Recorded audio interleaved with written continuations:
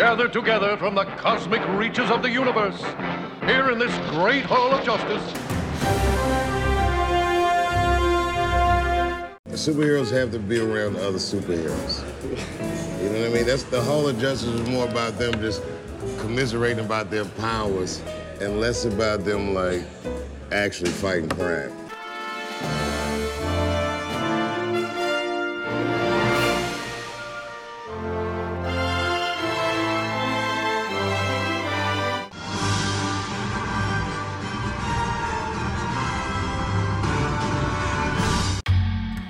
Seth Everett is the best there is at what he does, bub. And what he does is the Hall of Justice podcast.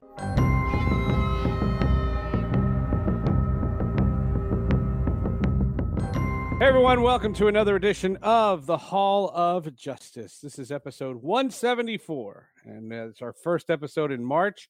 We have big plans for March, and hopefully, rain or shine, we will get to put everything together and give you some great podcasts to listen to. I have raved about this show in the past. I have said it. I have tried to tell other people to watch it. I have recommended it. I was entranced. It was on Amazon Prime, and it was a bingeable show. And I don't have a lot of bingeable shows. I like to watch them slow and steady, if you know what I mean. The Man in the High Castle. It's a fascinating show.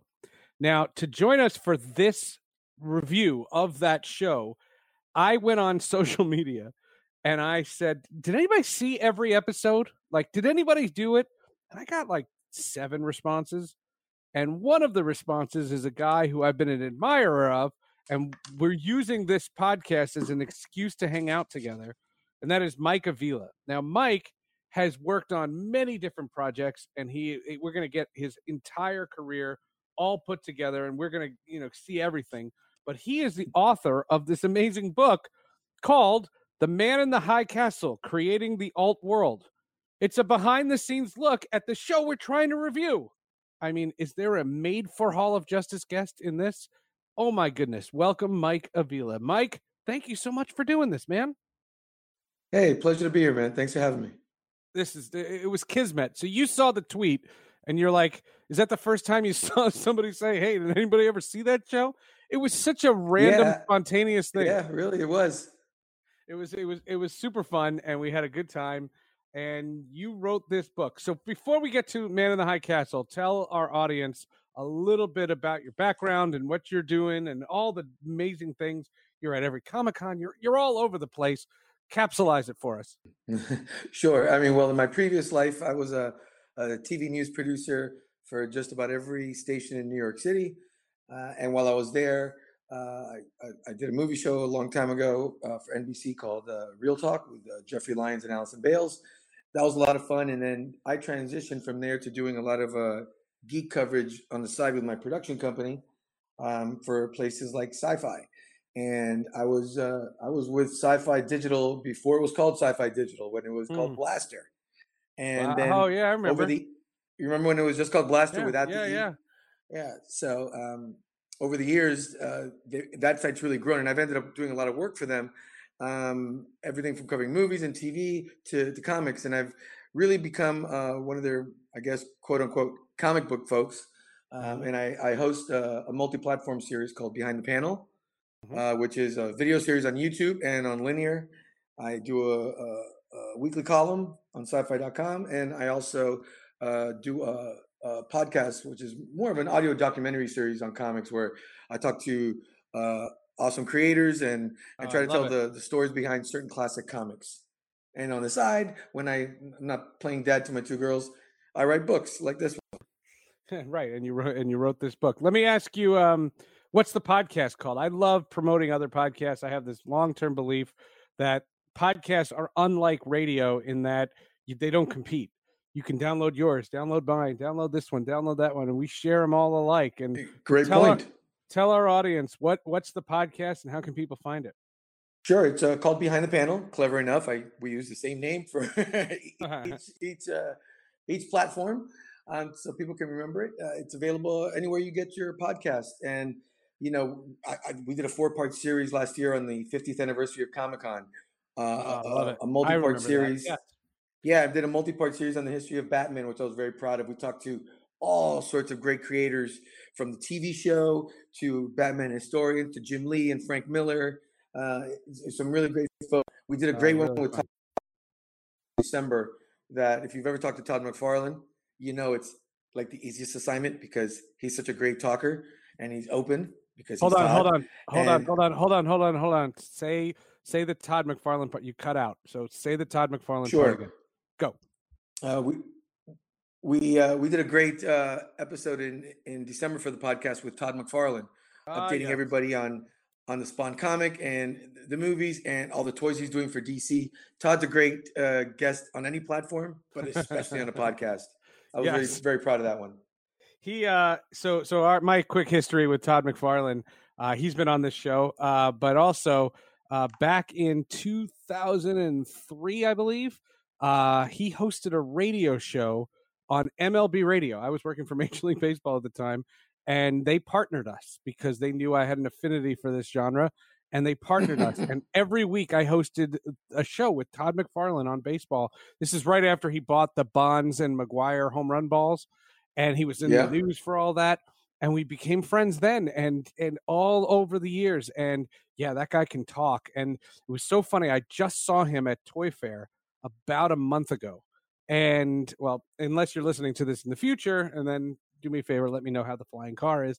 But just recently we had Toy Fair and I saw him, and my wife works, she's in licensing. So she was roaming, and she got me in to see Todd, and I got in and I said, "Hey, Todd's around. Come, let's pop in. Let's say a quick hello." And she just looked at me and she goes, "There is no such thing as a quick hello with Todd McFarlane. You don't see him for a minute. You never walk by him and go, 'Hey man, you good? Okay, bye.'" Like, it's never that. I think he did 90 minutes. He did 90 minutes on this damn podcast. And I couldn't get him to stop.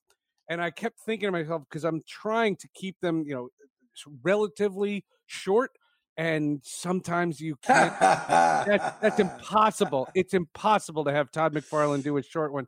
And as we're leaving Toy Fair, he goes, "When am I coming on your podcast again?" And I went, "Oh my God, here we go." So what I want to do is I'm just going to wind him up, let him go, and it'll be a month's worth of episodes. I'll take a half hour each one, and I'll map them out. All right. What tipped you on to The Man in the High Castle? What's your connection? How did you write this book? Interesting enough, I knew about the show. I interviewed for it at New York Comic Con a few years back, just before they launched the pilot. It was an interesting concept. I knew about the book because I'd read it years ago, because I was a big Philip K. Dick fan as a high school based kid. On a book, right? Yeah, right. Yeah, based on the Philip K. Dick book. And I interviewed them, and then I saw the pilot, liked it, but I didn't watch season 1 right away because I just fall behind on things for Inside Editions. And then an editor at Titan Publishing reached out to me and asked me if I wanted to tackle a book on a TV series. And I was interested in doing a TV book as a follow-up to the movie one, just so I could spread out, my credentials and whatnot. Sure. And I said, sure. We negotiated the rate and when it's due and all that, logistical stuff. You get paid no money for these books, so if you think I'm rich, I'm not. You do these for the love of writing and the subject matter. And with that in mind, I said, I agreed, and then we hung up. And then I said, oh my God, I emailed her back. And I go, I guess I should ask you what the book is, because it was embargoed, so she hadn't told me. I go, I guess I should ask you what show I'm going to do the book on, because if you tell me Supernatural, I'm out. I've never seen one episode, and there's like 13 seasons, so I'll never be able to binge it. And then she laughs, and she tells me, I go, no, it's not. It's The Man in the High Castle. And I said, oh, great. 3 seasons, and it's a show that I've wanted to see. Now I have a reason. And thankfully, Amazon Prime is really a user-friendly platform. So I was basically watching them mix between streaming them through my television and on my phone when I travel, because I travel a lot. Right, sure. And it was great. And if you use whether on your phone or on your TV, it's really nice to be able to rewind certain scenes and freeze frame certain things, because I knew right away, within like 3 episodes, that the thing that people who would read a book like this would want to know are the little details. What's in the background of the offices, what are the medals, things like that. So I made notes like that as I went along, to help me prepare for when I would start doing the interviews. The one thing I take away from the series, and like I said, I've raved about it, is it's sci-fi, but it's so grounded in reality. And in season 1, you barely know about any of the other worlds and any of the things. They really do a great job of world building and the establishment of what the Nazi territory is like. And what really floored me was the Japanese, when Frank, who also comes out and they kill his sister and her children, and it's amazing. Like, it's so shocking. And again, where's the title from, and what is the sci-fi part of it? And that's the amazing thing to me, was that they do such an amazing job of not getting sci-fi too quickly. So it's not a Marvel show. It's not The Boys, which is also on Amazon Prime. It's very grounded in reality. Right. Oh, and then you learn these films and the mystery of these films, and you don't learn who the quote unquote man in the high castle is until the very end of the first season. And I just thought that form of storytelling was so unique. Well, an interesting aspect of that, the alt world concept was something that Philip K. Dick was developing in a planned sequel to the book. To his book back in the late 70s. But according to Issa Dick Hackett, his daughter and the executive producer of the series and the person who oversees the PKD estate, her dad found it so depressing to revisit the whole Nazi aspect, victorious Nazi regime, that he kind of shelved the book. He just couldn't tackle it. And so he put it aside. And then when they tackled the book, which at the beginning, it was originally going to be a mini-series for sci-fi, coincidentally enough, years back. Then they tried for maybe a movie, but then they went back to a series, I think, for the BBC. It was in development for a long time, and then Amazon came along. Wanted to do was focus on less so on that. So once he left after season 1, then they decided to explore the alt worlds and go into more science fiction direction at the end of season 2 and into season 3. That was really where you started to see it. Season 3, where they really went full bore into that. So I don't believe that if Frank Spotnitz would have stayed on the show, gone that heavy into that. That's my personal belief, just from the conversations that I had. But having seen him go in that direction, I kind of enjoyed it. I thought they did a very smart explanation of the alt worlds concept. Myself, I know that some fans out there, and this show has really devoted fans. I don't know if you've delved into the social media High Castle. They're really passionate about it. And I don't think everyone loves season 4, because I think they kind of wanted another season to stretch things out. But I really enjoyed how they explained and delved into the sci-fi aspects of the alt worlds. It's funny that you say that, because I never really caught on to the social media art aspect of it, because I'm a cord cutter and I watch things at my leisure. And Man in the High Castle it's not the thing where once you start it, I get so engrossed, but I don't start a season until I know I have the time to commit to it. So I didn't catch it in real time. And it's the one thing I think lacks. That's one thing that Curb Your Enthusiasm has an advantage of, or Homeland has an advantage of, because the episodes come out weekly. But the one aspect of season 4, if I had a gripe, is I don't understand why Juliana Crane goes back. It makes no sense to me. She successfully gets over to the world where America wins World War II, and she decides to go back. What kind of a dummy would you be? Like, there's no reason for that, and she sets herself up for such torture. I didn't understand that. I think it's a desire to help her friends that are still back there suffering. It shows the selflessness of the character. There was a lot of upheaval behind the scenes, and the actors really had to take greater control over their characters than they normally get on a show. Every actor on the show that I talk to has such love and affection for their character that I was very impressed by.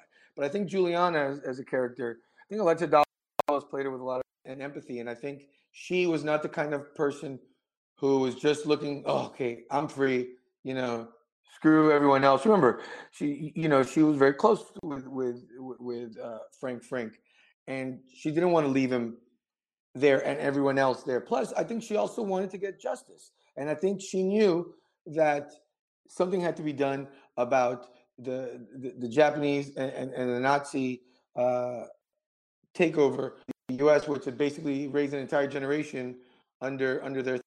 She's one of the main heroes of the show. You wouldn't be much of a hero. I said, well, you know what? They're all screwed. But me, I'm sitting pretty here. We won the war in this world. I'll stay here. So I didn't have a problem with her going back. Before we get back to the show, I just want to tell you about a very cool announcement that was recently made about the Hall of Justice. We are so excited that this show is now available to stream free on Spotify. Spotify, folks, that is what the young kids are using. Spotify is something my kids use. If you haven't tried listening there yet, it's a downloadable app. You can use Spotify on any device, iPhone, Samsung, Android, whatever you want to do.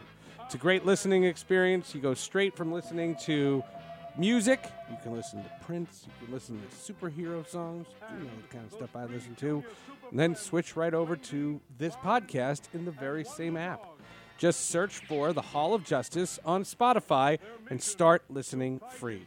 It's totally free, even if you're not a premium member. We're excited that there are new listeners that are going to find this show, and I'm so grateful for everybody that subscribes, listens, rates, and reviews. The Hall of Justice is now on Spotify.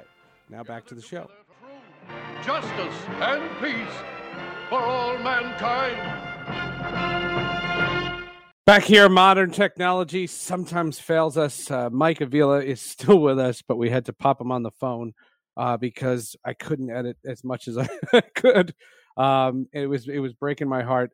For those of you who are still with us that haven't seen the show, basically what happens is FDR gets assassinated, and the Germans drop an atomic bomb on Washington, D.C., and the Nazis take over the eastern portion of what was the United States, and Japan captures the western portion, and the capital is San Francisco. That's a big thing. And then there's a neutral zone where nobody seems to have any laws, and that's like the Rocky Mountain areas, Colorado, Wyoming area, and that's kind of established. And that's another thing I want to give them a lot of credit to, and you probably have a great deal of background, the world building. We referenced it in the beginning, just this idea that they established these worlds, and so much use of a swastika, which was out of this world. I mean, plus the timeline. Like, yeah, a lot of TV shows can be set in the past. Mad Men did a great job. This show just does it like times 11. Oh, yeah. No, absolutely. I think the world building in this show is second to none. Quick aside, that you mentioned the assassination of FDR. That's the divergent point in this world that, you set the domino effect of, the Nazis and the Japanese winning the war. That was based on a real life assassination attempt on Roosevelt that happened in 1933 here in Miami, Florida, where I live, in Bayfront Park. He survived that because the guy missed. And it was interesting to me. They mentioned almost as a quick aside in the show, and I remembered it from the book. And then I researched it, and I was like, holy crap, like, I thought they just kind of made it up. And then I researched, and I was like, wow, this, like, legitimately could have happened. I mean, I found that divergent point that they chose rather interesting because it was a gradual effect. But, no, getting to your point, the world building on the show is phenomenal. And it was also something that I really focused on when I was doing the book, because I wanted to make sure that, that the people behind the scenes, the production designers and the props people were all in sync, and they really were. I had some of them tell me, actually, Rufus Sewell told me that you have no idea how many swastikas were on the set that you didn't even see for the scenes with his character. Like their home, the Smith home, had swastikas emblazoned and engraved on the kitchen cabinets and on the silverware, stuff that you would never see on television, but they were there. Like he goes, we'd be there in between takes, and me and Shayla Horsdal would be talking with each other, and we'd say, "Can you believe this? There's freaking swastikas here on the forks that nobody's going to see, but they're in the drawers." That's how far into they went to make sure that everything was accurate to the story they were trying to tell. How much, I don't want to say opposition because I don't think they did it poorly, but how much angst was there when the creators of the show decide to do a show that is going to be so heavily in Nazis? I mean, that is a bad word in the world. And I said to a lot of people, if you're Jewish, you need to watch this show. I said that to people. I said, if you're not a sci-fi fan, like I dived into it I dove into it. Let me use English. This idea that I was impressed by the show because of the drama aspect, but season 1 is literally like I don't think anything happens.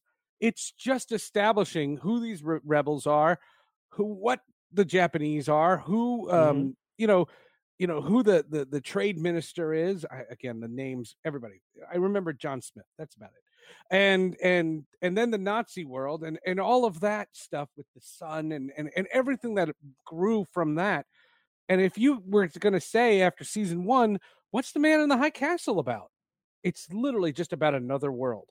And that's enough to get through 10 episodes, because this thing about the film and the newsreel and just finding these old films, how that happened, I don't think I needed to know that. And that's the testament to the show. You go through an entire season not knowing where those films come from, and you don't need to know, because that's not what the show's hanging on. Right. Well, I also like that they didn't hang the series on showing how the U.S. lost the war. They did that in the credits. They did that in the opening credits, right? And then what they do is they throw the occasional flashback sequences that explain how certain characters, specifically John Smith, end up becoming a Nazi because he was an American. He was a Midwestern American from Cincinnati who was fighting for the U.S. in World War II, and then they lost. And then he made the decision to join the Nazi Party, basically to save his family, right? I like how they showed it wasn't about somebody making a purely evil decision. It was about a practical decision to save their own skin and their family's skin. There's a lot of shades of gray there in detailing the evil of the Nazi regime. And it becomes clear by season 2 that the Japanese side is much more conflicted about it. You can see it in the color in the color schemes of the scenes for the East and the West Coast, right? The East is sleek, powerful, dark grays. You see the West Coast, the production design is much more run down and decaying, showing that the Japanese don't have the resources that the Nazis have. That in their relationship, there's clearly a dominant partner, and that's the Germans. They're the ones in control, and the Japanese know it. Inspector Kido absolutely knows it, which is why he works in season 1 to help eventually helps stop the potential nuclear information from getting out there, because he knows that the Japanese cannot win a nuclear war with the Germans if it comes to that, and it's eventually coming to. They're in the middle of their own Cold War, right? So I found that very interesting, and you mentioned earlier that Jewish people should watch the show. I agree. I mean, I'm married to a Jewish woman, and my kids go to Jewish school. I think it's very important to see it, because in the last couple of years with the political upheaval we've had here, it's only made the Man in the High Castle more relevant and more current. And I think the show kind of stumbled onto that just through, unfortunate coincidence about what happened in 2016, and then and everything that came after. And when the showrunners changed, I think the writers kind of, I don't know if they adapted what they were doing, but it just what they were doing ended up dovetailing quite accurately with the current sentiment here in America that I think people who watch the show can relate to and get a sense. Because I think 10 years ago, people say, this is never going to happen. Nazis if the Nazis would have won the war, we would have been fighting in the revolution. To me, the most radical thing in the show was that there wasn't a resistance. When the show starts, there is no resistance. There's a couple of guys in a truck, an underground resistance that's kind of, pathetic if you think about it, right? It takes several seasons for a real resistance to build up. And that's because that's what happened. After 20 years, people get tired of fighting. People just start thinking, you know what? I'm tired. I just want to go work 8 hours a day, eat, take care of my family, enough war, right? It's just what happened. And I think that was the most radical aspect of the show to me. The interpersonal characters that are kind of side arcs. First of all, they wrapped all of them up. Robert Chilton, I hope, again, I'm saying his name right. Yep. Played by Brendan Brown. He goes through highs and lows and highs and lows. And, he's an antique. He owns an antique shop. And in the 60s in the Japanese, states or colonies, whatever they're called. And you see his arc, and then he gets captured. And so many times you think he's going to die. So many times. And I find that to be incredible. How often these guys arcs, because it's not gratuitously violent, but there's a big share of violence and a big share of deaths. I didn't think what's his face, Blake would die. I didn't think, I thought he was going to have a long arc, and he finds out he's a Nazi spy, and they kill him out of nowhere in the bathroom. And I'm thinking to myself, if you didn't watch the show, you have no idea what I'm talking about. But if you see all these things, these arcs, I was amazed by how much detail they had. And that's why I said the point that I made in the beginning, which is the main plot, the existence of these other worlds, is such a third wing of this character. Like, each one of these characters' arc is what the show is truly about. Sure. Well, Chilton is a great character in many ways. I'm a big fan of Chilton's character. I think he showed a certain practicality to the world of the High Castle, that there would be people like that who just kind of fall in between the cracks and figure out ways to survive without taking sides. I also thought it was an interesting way to show little historical bits and things. And I thought some of the details they include there, like, Western memorabilia and John Wayne. Like, basically, American pop culture ended around 1943, right? 41. So I thought that was fascinating, and I liked how they made that a key part of Chilton's role, which is kind of showing where certain things kind of just came to a halt. There was no 50s pop culture in America, in the world of the High Castle, because America pretty much ceased to exist. And I thought that was pretty. I thought it was a pretty interesting way. Plus, I thought his store and apartment were one of the best sets in the entire show, because you're always looking around to see what things crazy you see in the background. Yeah, that was really impressive. It's really impressive, folks. Again, we're not selling this. Like, I'm gonna put a link to the book. I'm not putting a link to the DVD. And you get Amazon Prime because you like the shipping. You don't buy it for this, but this is a bonus. I mean, the shipping is nice. The free shipping is nice, isn't it? Right. And this is a bonus. I mean, the way this comes out, so many of these characters. What about Tagomi, the trade minister? I didn't understand why they killed him the way they did. Did that actor not want to be in the show anymore? Is that how this all went? Because I thought he was going to be the culmination of the whole thing, and that everything that was leading to they only brought Emperor and the Emperor's wife in there because Tagomi wasn't there. He's the guy, and he, of all people, he mastered the ability to travel between the worlds. I honestly don't know why he wasn't in season 4. I've never got an answer on that. Being perfectly honest with you, he was literally the only major person on the show that I didn't interview for the book. I interviewed a lot of people for the book. Oh, I'm sure. I'll be honest, I never got an answer on that. I'm assuming he just contract negotiations, something rather mundane. Everyone loved him on the show. By the way, Alexa Davalos just raved about him and clearly had a lot of affection. Joel De La Fuente, who plays Inspector Keto, and is probably my favorite person on the show. Really? Loved him to death. Yeah. Oh, I thought Joel did a fantastic job with Keto.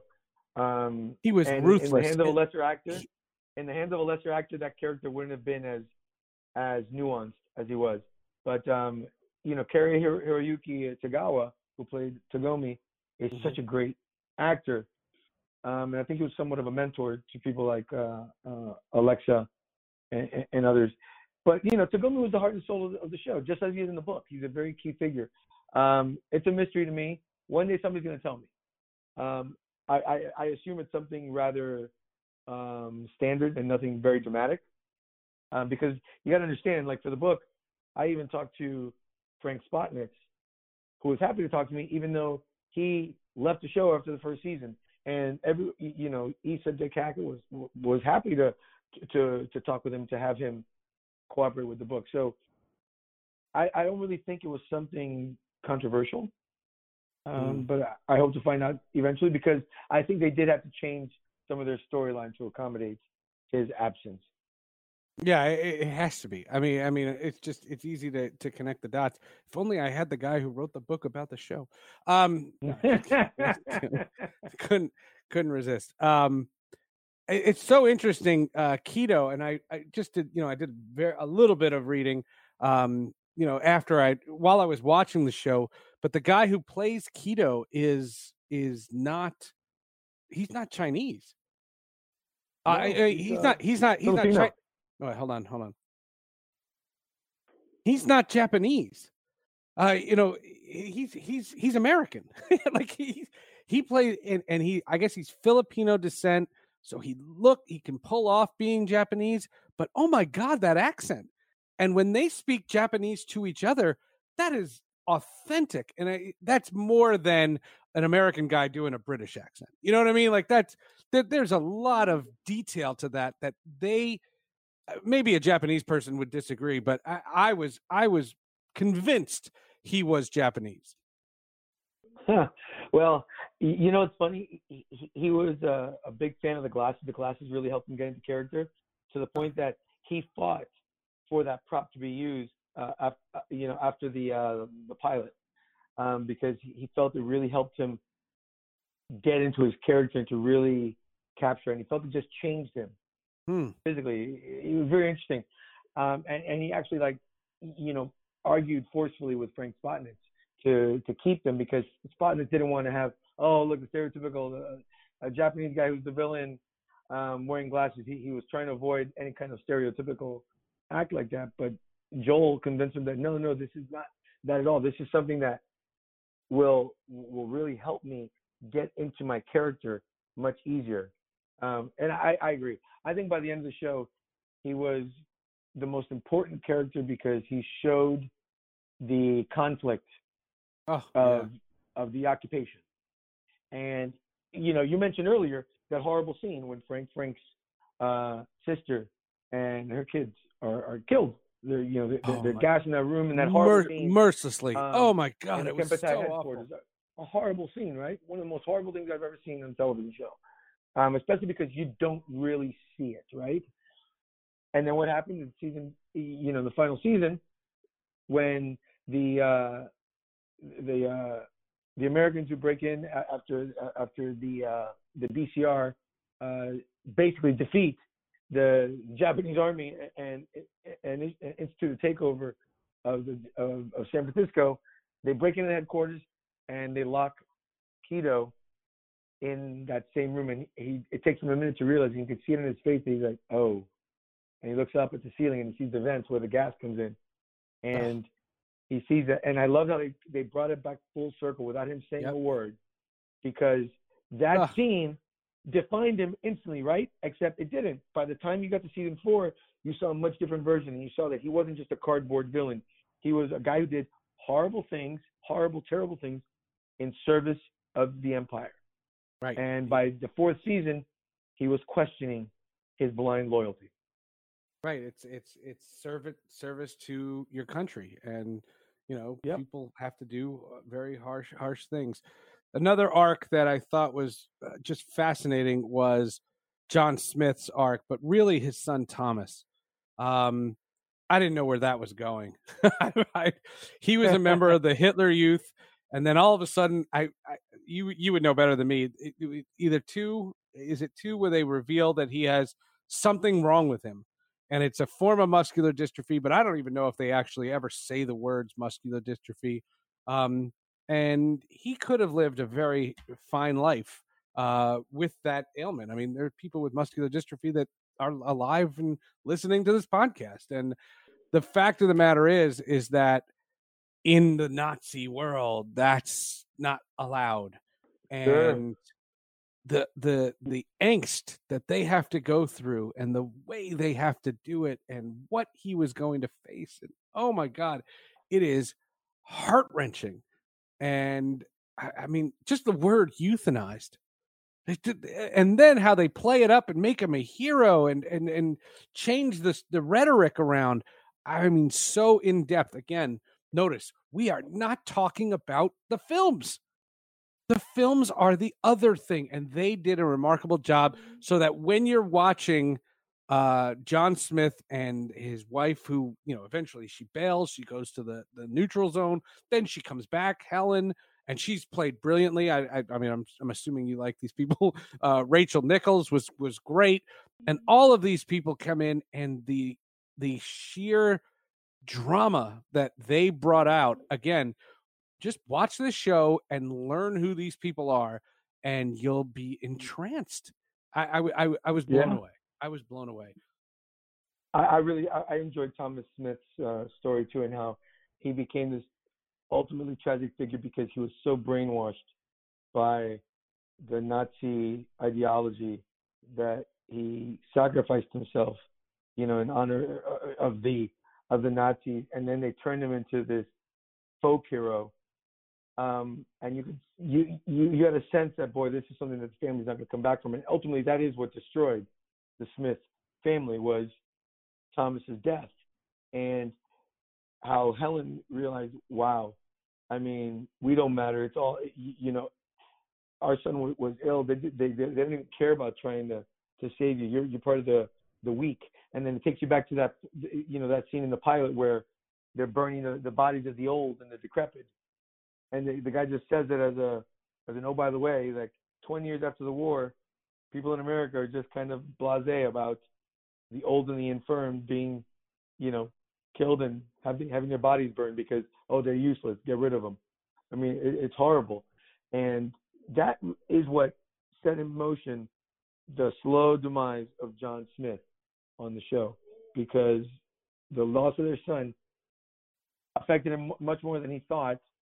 And what little was left of his humanity, I think, really started to die then.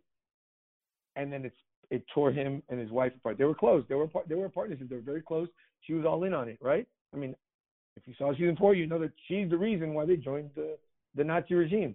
Yeah. He said, you got to do it to save our family. I thought that was a nice touch, by the way, that they didn't. A flashback scene? Yeah, the flashback. Yeah, they didn't make the wife, the poor wife.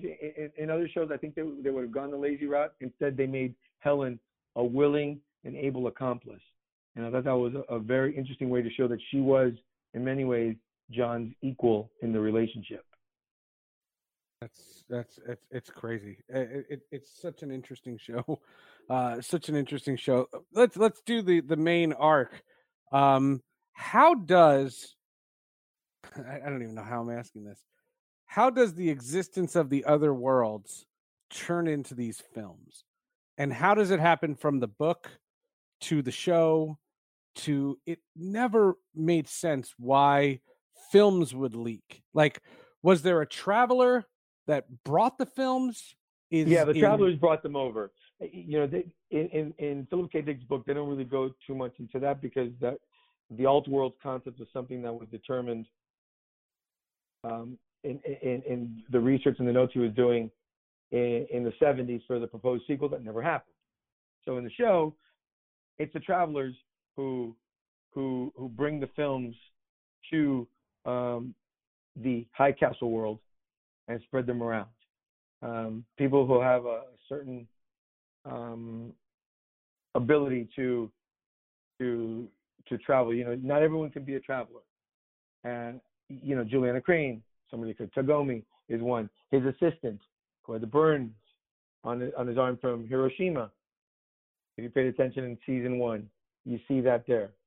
You know, so I mean, I'm sorry, season 2, you see the burn marks on his wrist in a very subtle scene, and then you realize, oh wait, he's a traveler as well. And the proverbial man in the High Castle, played by Stephen Root, right. Abinson Hawthorne, he's the one who is able to discern this. So the travelers are the ones who bring the films across. It's amazing. And then ultimately, did you like the way the series ended, and was there any arc that you were unsatisfied with? I told you mine was Tagomi. That death just seems so weak. I loved Childen when he says goodbye to that lady, his wife. He says, "I will find a way to see you." I believe it. He's going to find a way to see her. That is a bump in the road. That's not going to be the end of the world for them. Helen Smith dying on the train was crazy. I did not see that coming. I thought that was one of the greatest scenes in the show, was the John and Helen confrontation on the train. I thought that was really a scene that they built for 4 seasons, and I thought they nailed that one. I remember seeing that in an edit suite when they were working on it, and I was wrapping up the book, and I need to kind of see how the show ended to figure it out. So I went out to LA, and I saw that scene without the special effects or anything around it. And it was just as powerful as the finished version, and it's just as powerful as it was on the script that I read. I mean, I thought Shayla and Rufus just did a magnificent job with that, because that scene was something that we need to see, like Helen basically accepting responsibility and being accountable for what she did, you know, and then in the scene with her daughter, when she admitted it, she goes, you shouldn't have to be like us. You know, we failed you. And then she goes and she tells, you know, John, we don't deserve to have kids in this world. I don't want to bring Thomas over here. He deserves to stay over there with the better versions of us, as opposed to us. You know, she realized that, and John couldn't see that. John was too far gone. He was like, he didn't know how to make things stop. He was already getting ready to institute another final solution, right, to get rid of the remaining minorities and resistors and anyone else who was against the Nazi ideology in the High Castle world. So to me, that scene was the perfect way to end that. Unsatisfying arcs. I would have liked to see more from the Jewish settlements in the neutral zone, Sabra. I would have liked to have seen them be a bit more active in the resistance. I know that they said that our resistance is just surviving. You know, Jewish people, if we survive, that's our victory, right? Right. And I understand that with the Black Communist Revolution taking a prominent role in season 4, that there just was not enough landscape. I would have liked to see more of that. And I kind of would have liked to see more with Juliana. Actually, I would have liked to. She was involved, but I'm not sure. I would have liked to see. She became a back. I would have liked to have seen her be a bit more prominent. Yeah, she retreats in the later year. The last season, she doesn't have the same impact that she does in the beginning. You know, she's obviously, you introduce this woman, Juliana Crane. Her sister is killed, and gives her this film and says, take this, and that's it. And you immediately are engrossed in her world and her journey to meeting Arvidsson, to the man in the high castle, to doing all these things and establishing the relationship, to meeting Thomas, and it just everything that she does, everything in her arc. And then I go back. I didn't understand. She got to the other world, and I'm sorry. I'll say this. And again, if you're listening to this podcast in the future, if you have the opportunity, and again, this is not our worlds, because we have families and we have relatives and we're in the United States of America and we have freedom. Yeah, we have political issues, but we are in the United States of America. If you are hunted and alone and everyone that's ever been close to you has been killed and you have a way to get out and start another life, you take that chance. And she did it, and I applauded that, and I never wanted to see her again. But remember, she was also the one who fought with Frank. She fought with Frank early on about just, keeping your head down and staying out of trouble. That just wasn't who Juliana was. And I thought they were very consistent with that. And after the fourth time she almost loses her life, then that changes. But that's what makes it one of the heroes of the story. That's what makes it one of the heroes of the story. I've got no problem with her diving back into it. I mean, look, I'll say this, and obviously I'm a little biased because I'm close to the project, and I genuinely enjoyed talking with a lot of the people that I did. There were some really good folks that work with on this show, in front of and behind the camera. But ending a show is hard. Ending a show like this in 10 episodes without giving a nice, quick, wrap up where you put a bow on it and you say, oh, look, good one, evil's down. I like that they didn't do that. I like that they made it ambiguous. That, look, things are going to change. And to me, I saw that ending as hope, as like things are going to change slowly now. And maybe if they ever do a reunion or a 10th anniversary film, they'll talk about how a newly united America is now going to fight Germany, because that's essentially what they're hinting at with Whitcroft, John Smith #2, taking over and calling off the attack on the BCR, right? I like that they didn't, wrap it up as a total victory. Yay, America's back. Because there's hundreds of people who decided to join the Nazis for 20 years, and you have to account for that. Like, it's a really complicated cleanup process. It's not cleanup on L10. Like, how do you collect and clean up this huge problem? So me personally, I can't see how they could have done a more decisive conclusion than that. And I'm kind of glad they didn't. I think people overestimate that. I don't need a show to end and know, okay, the story's over. I'd like to know that, maybe you and I can debate where we think a fictional season 5 will go, a mythical season 5 will go. What direction. I bet you we'll disagree on it, and that's okay. I kind of like that speculation. Yeah, I kind of see that as well. Tell me something about the series for somebody who watched it, that's listening to this show, that saw everything and is not completely lost. Because, like I said, if you are expecting this to sound like our Spider-Man reviews, this is going to sound very different. Tell me something from your research and something about the show that there's no way you could know unless you read your book. Just dangle the carrot. Dangle the carrot so we all buy it. Pay attention to the medals that the Germans and the Japanese are wearing, and you'll find out where they came from and what battles and whatnot, because there's a story behind those. They didn't just make it up. Really? And I'm telling you, the world building on this show was next level. It was really, really interesting how they did that. Crazy. That's so crazy. It's really interesting. It's crazy. There's a comic book. It reminded me of a comic book that I read, but the later seasons, not the beginning seasons, because there's nothing comic booky about the beginning seasons. But at the end, there's a comic book called The Nail. Have you ever seen that comic book? I've heard of it. I've never read it though. So there's a book called The Nail, and basically what happens is it's the story of all the DC heroes. The difference is the Kents are in the in the pickup truck, and they're driving along the road, and they're about to see the rocket, and they run over a nail, and they get a flat. And Martha says, "Let's not go into town today. Let's just stay home. This is the fates telling us, nothing good's going to come from that." And so they turn around and they go home, and they miss the rocket. And then you fast forward 30 years and you see what's happened. You know what I mean? And that's what I thought was the neatest part of this whole thing, in that in The Man in the High Castle, once you see the other world, it's not like you can emulate it. You couldn't take that world. And that's what the point that made me think of it that you made, which is you take this whole thing, and so much has happened. So much time has taken place from the moment World War II to the moment of FDR's assassination, to the losing of the war, to now. So much has happened. You can't just go backwards. I couldn't see this world fast forward 50 years and it to look like our world. I don't think you could get there. Does that make sense?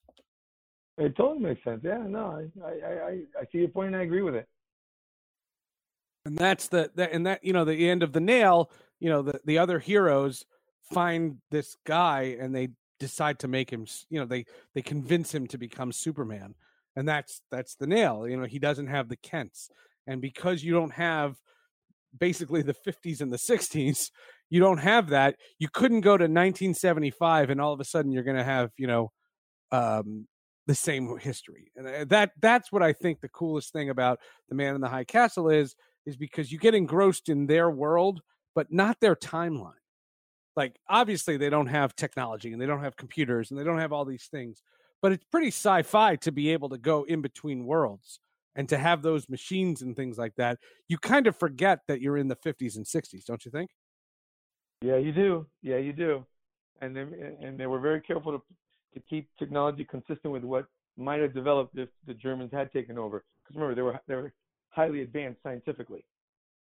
All right, two quick things before we wrap this puppy up. The theme song. What can you tell me about it? It's eerie.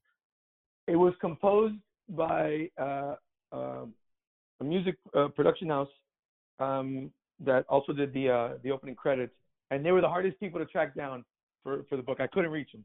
Nobody connected to the show knew where the guy was. Like, it was impossible. He stopped working for the company. We couldn't find him at all. It was stunning that I couldn't reach that person. It was absolutely incredible, because I was like, I would have done a bigger section on it, because the opening credits and that version of Edelweiss are so important to getting you instantly into the world of the High Castle. That's what I remember the most about that. Great song, incredible opening credits, impossible guy to find. I just downloaded it off iTunes. It's an eerie song. It's spooky. And then lastly, on your book, was it a conscious decision not to do what the show did? Because in all the artwork for the show, you see the swastikas and you see the Japanese flag and all those things, right? And you skip you. Was it a conscious decision? I will say this, and I'm totally going to pass the buck on this. I had nothing to do with that decision, and neither did Amazon or the show's producers. That was the publisher, Titan Publishing, who the book was being published in Europe as well as other parts of the world, and the publisher tells me that there are certain publishing laws in Europe that make it illegal to show symbols of hate like swastikas in there. And I think to avoid any issues, they decided to take those out. Would I have made that decision? Probably not. And obviously there's a lot of fans who aren't happy about that. If you read some of the reviews in the book, that's like a big complaint. I'm going to go ahead and say I had nothing to do with that. But those are decisions made by people on the publishing side to be cautious about adhering to European publishing laws. Got it. Hey, I asked a question. I took a shot. Yeah. Mike, how can people find you online? We're going to put a link to the Amazon. We'll put an Amazon link to the book in the show notes. But how can people find you if they saw the show and that Everett guy didn't do it justice? I got to ask you this: like, how can they find you online? Sure. I mean, I'm on Twitter and Instagram pretty actively at Mike Avila, and I'm also on Facebook under Michael Avila. But usually Twitter and Instagram will get you very quick responses, and I'm happy to discuss any aspect of the book or the show with fans. Like I said, it's easy to write a book like this when you like the show, and I really like the show. It's a lot of fun. It's really, really fun. Thanks for doing this. I really appreciate it, and I hope the audience has enjoyed it as much as I have. Hey, my pleasure, man. Thanks for inviting me on. I say this usually on my other podcast called Sports with Friends, but I'll say it for here. So Mike's online. If there's anything that you have any questions you have or anything you disagreed with the content of this podcast, do me a favor, reach out to Mike directly and leave me the hell out of it. Okay. That's an old bit. Thanks for having me on, man. Thanks to Mike Avila. We'll see you next week. More excitement here in the month of March here on the Hall of Justice. We'll see you next week. Believe it or not, I'm walking on